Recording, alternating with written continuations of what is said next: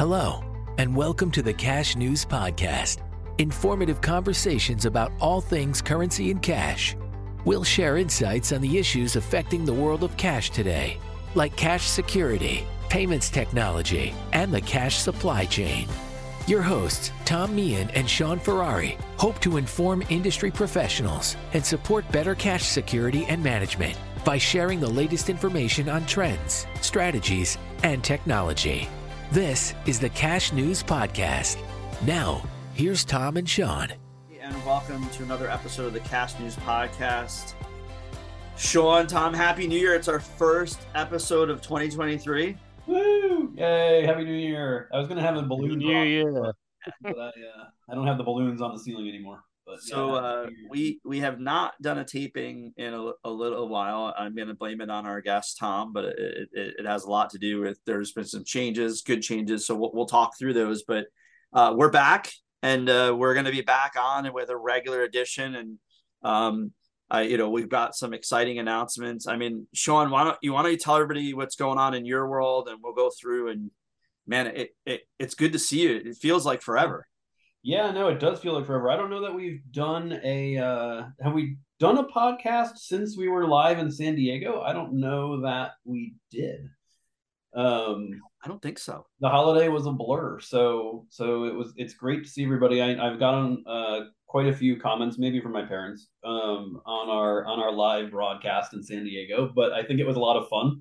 If you haven't seen it, go check it out. We had a great event with Currency Research and Control Tech and all the other delegates and sponsors that were there. But it was an amazing event, a good way to end the year, talking about what's going on with cash and payments. So it's great to see everybody again. You'll see we have a new guest host with us, Mr. Tom Mitchell, with Currency Research. We'll talk to Tom in a sec. The reason we're expanding our host set here is that, as Tom Meehan said, we're going to have to figure out a way to talk about the two Toms here. We have can't even do Tom M. This is can't even do Tom M. No, I know. Yeah. It's going to be very complicated. But anyway, I have a change of roles, a change of jobs. I am no longer with Currency Research. It was a great 5 years I spent over there. Loved every second of it. But I moved over to the Digital Dollar Project. So you've heard Tom and I talk on this a lot about the digital payment space. So I've kind of moved over into that space, and I'm working at the digital dollar. So for those that don't know, and probably most of you don't, what the Digital Dollar is, we're basically a think tank coupled with actual experimentation, which is a little different than other think tanks around the digital dollar. So we're a .org, we're a nonprofit, we're funded through the private sector in looking at how the US in particular should or can structure a CBDC so that it's the most effective. And we've put out different principles for what a CBDC should look like, how it should work. So really our goal is to get out there with fact-based information that we gather through not only research, but through sandbox programs and pilot programs to actually publish in an open way for the entire community to learn what's going on in the CBDC space and how to help design something that's effective. So we can talk more about that. But anyway, I moved over to that. I didn't want to leave the podcast because, as we've always said from the beginning, the Cash News Podcast is more than just about cash, right? It's cash and payments in its broadest forms.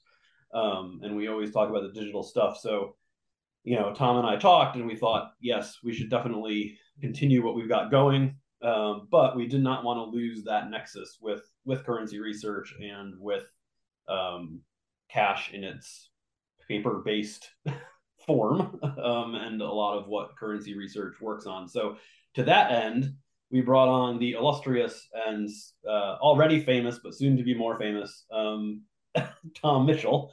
So Tom, I'll let you say hello to the guests. Hello, and thank you, Tom and Sean, for inviting me onto the podcast. It's great to be here. As Sean has said, with him no longer in currency research, that has had the effect of making my workload go up dramatically for the next few months until we can fill Sean's role. So if anyone is listening to Sean thinking I know what he's talking about and more, let me know because we're looking for someone in the US at the moment. So yeah, I've been working for currency research for the past 8 or 9 or 10 years or something like that, and principally on our activities in Europe and some of our global initiatives as well. So really excited to be able to beat the drum for cash, as it were, in our activities over here, and bring you some of the snapshots from things we're working on a more global basis. Awesome. Yeah, I think it'll be a great discussion, particularly with the three of us. And for listeners, and if you happen to be viewers that are watching us, we also think the benefit of adding kind of a third regular host is it's going to allow us to have a more regular cadence going forward with discussions and events. Because as we're all busy, so if at least two of us can get together, I think it's a great way to keep things going. So back to you. Welcome. Big news. So I didn't actually realize until you said it that this was the first podcast since San Diego. So I think we should talk about San Diego. Tom, the other Tom, no disrespect, was not there. I think he I wasn't. My had something like a baby or something to deal with. Yeah, my wife decided that whilst she was recovering from giving birth, I was not allowed to go to California. Which, all things considered, it was probably just about a fair enough point. Yeah. Well, congrats on the baby again. I know. Thank you. I know we said that before, but I think the listeners, I'm sure, are congratulating you. And you missed maybe one of the best currency research events I've been to a lot. I think it was a stellar event from start to finish. I did. I was keeping up with it alongside with everything that was going. Internal reports of the company, seeing the live podcasts come out, and with all of the industry engagement, with all of the people who were clearly so psyched to see each other again in person after such a long time. And I say I was very envious I couldn't be there with you all. So Sean, I'm extremely biased because I did a lot of different things at the event, but what are some of the key things from San Diego that the listeners should know about? Well, I'm trying while you're talking. I was recently shared a picture from San Diego that I wanted to try. This is technology now, and we're recording live, but I wanted to try to pop this picture up with a screen share. I'm not sure if that's a good thing or not. I know. I see the smirk and the. Will it let me screen share? I don't know that I can screen share. You should, I think, be able to screen share. You are a host, so we don't really restrict you. Although it's possible that. I don't know that I can. Oh well. To see what this here it is. You don't have like a content rating on this podcast, is there? Sean has ever claimed to be the technical expert. What I don't need to happen is share a screen that you shouldn't. Yeah, share my screen for the first week I'm on board here at Digital Dollar, and a whole bunch of email flies up on the screen. So that would be. This is the beauty of editing. The beauty of editing is that if you did happen to do that, then we could edit it out because we are not live today like we were in San Diego. Right. All right. Here we go. Can you see that? I can see that. That is. Can you see that? Yes, I can. Amazing. And that kind of does sum it up. What were those dancers called? Those were disco ball people. Disco ball people. Yeah. Are they real or are they statues? No, those are real. No, they're real. There are people in there. They were walking around and dancing, and the light was flickering. It was very cool. The disco ball people were very cool, but it was a little bit creepy when they were walking up to you. It was a little eerie. It was a little eerie because they're moving but so that Sean goes right to the party. He doesn't right to the party. The party. What else did we have? We had fire dancers at the party. Yeah, we had fire dancers at the party. The guy lit a bike on fire and put it on his head or something. Yeah, it was DJ. Pretty wild.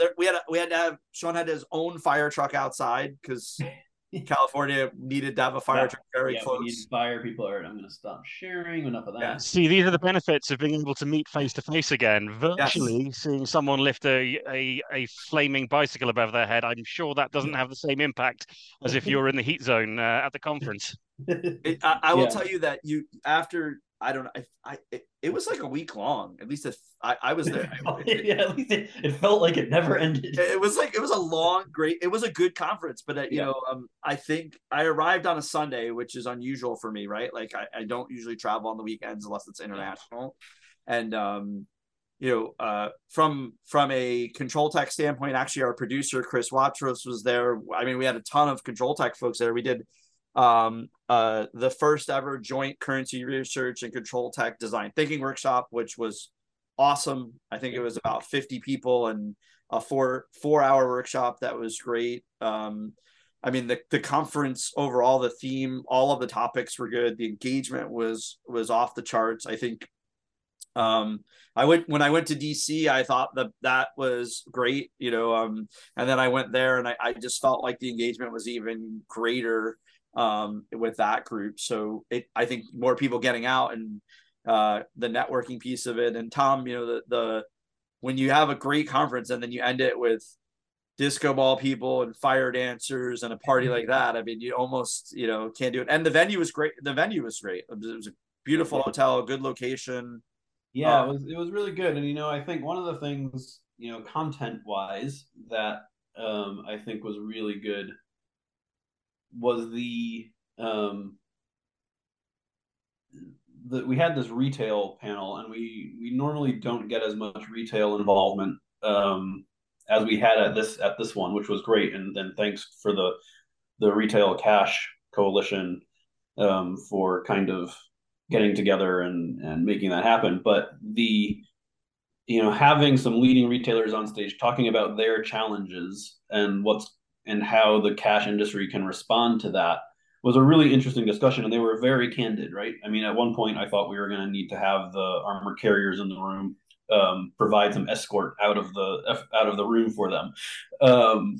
But it was good feedback to hear. It was, talking all about cash visibility, how it's needed, what the different challenges could be for it, talking about challenges with outsourcing cash operations, and talking about challenges with carrier service and other things that they were all seeing. And I think it was, for a conference standpoint, it was somewhat rare to actually have critical feedback offered from the stage to people in the audience, right? And what I found really powerful was we had a speaker, I think it was a speaker from Walgreens, who actually took emails that she had received from her frontline staff that are dealing with people on a day in and day out basis, cashiers, store managers, that sort of stuff. And she read the emails. And it was striking to hear kind of the pleas, like the desperation almost coming for help, right? Coming from the store managers to their corporate center saying, like, we cannot get coin. We cannot get the cash that we want. We're literally being yelled at day in and day out by people, like, help us. And, it's not an easy fix, right? That was the thing. It was everybody in the room, and it goes back to the design thinking workshop you guys hosted, right? Where it was like, this is not an easy problem to solve, right? And you really have to get into the role of the people being affected to figure out why you need to solve it and how you can solve it. And those emails that she read, I think, were really powerful to that end.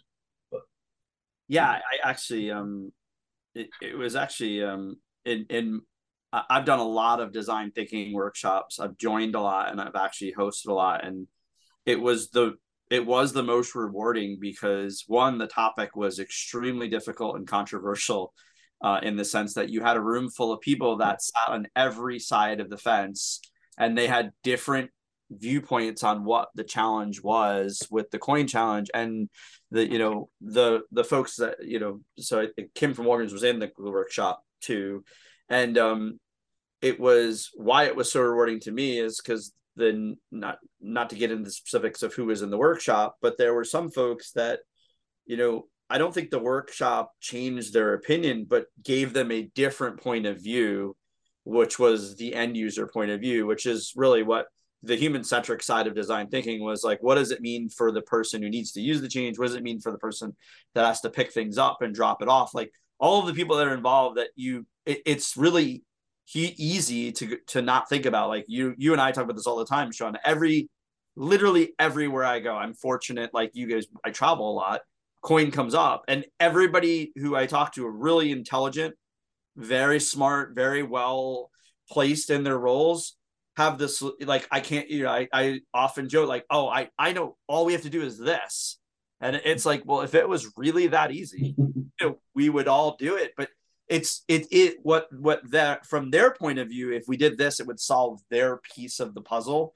But I really, it was great, because I wish I could say I planned the workshop to lead to people talking on the stage about it. And that was not the intention.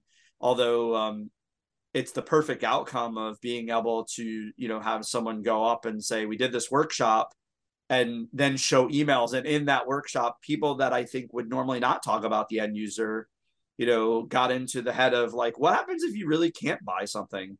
Like, what happens to you? What happens if you need to get change? What happens if you're a merchant and you can't provide change? And so I thought it was really good. So the coin challenge was part of the conference that I thought was great. And I am biased because I felt like I spent more than, almost a whole day with people talking about it. As someone that spent 22 years in retail, it always excites me when there's a way to get the crossover, because in my current role, that's always what we're doing. Trying to figure out how we can say like, hey, cash is cash. The handling challenges go from everybody. How do we all work better together? Tom, I mean, what did you hear? I mean, you're on the other side of the world. I mean, what was some of the feedback that you heard? I mean, the feedback in terms of Coin Challenge, or the feedback from the event, because everyone had great feedback from the event. From the event. We love talking about coin, but we know where it goes. The feedback was great. Like I said, it's been so long since people have managed to see each other in person, and the ICOS events tend to be organized more on a regional basis. But as regional as you can be, looking on a supply point of view, most supply is at least multi-region or global. So even though it was an American-based event, we had a whole bunch of the Brits there. Brits go everywhere. A whole bunch of Brits there. There's a whole bunch of Europeans, and everyone came back super excited about it. I mean, there's a certain amount of having the, as you mentioned already, the venue you're in, the location you're in.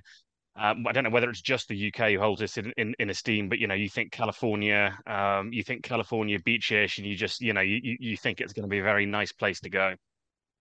Certainly, it sounds like it went a little bit smoother in California this time as opposed to the last time I went there, which was for the ICOS event back in, when was that, Sean? 2018, which was the California wildfires, which got the hotel. 17 or 18, yeah.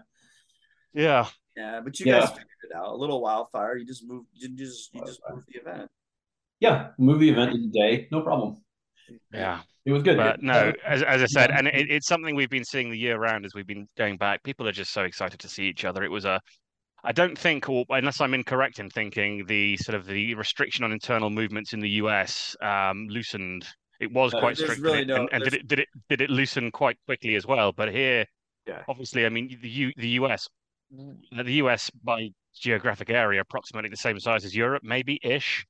And you just imagine, if you were imagine you were kept in your own state, basically. And no, in fact, imagine you were kept within your own county, and that's what's happened to most of Europe for the longest time, and no one could see each other. And I think it's one thing that everyone learned throughout lockdown is the educational aspect of things that we're trying to talk about. You can do education online, but what we're trying to do is bring people together, and people. You cannot network virtually. It's something that it was proved, frankly. You can't network virtually. And from a business point of view, those connections, those conversations, those incidental, bumping into each other in elevators or by the pool, if you had a bit of time to have those good discussions and where you can actually really start to make those differences in those thoughts that come out. You can't do that online, and that's why there is such a value in the in-person side of these things.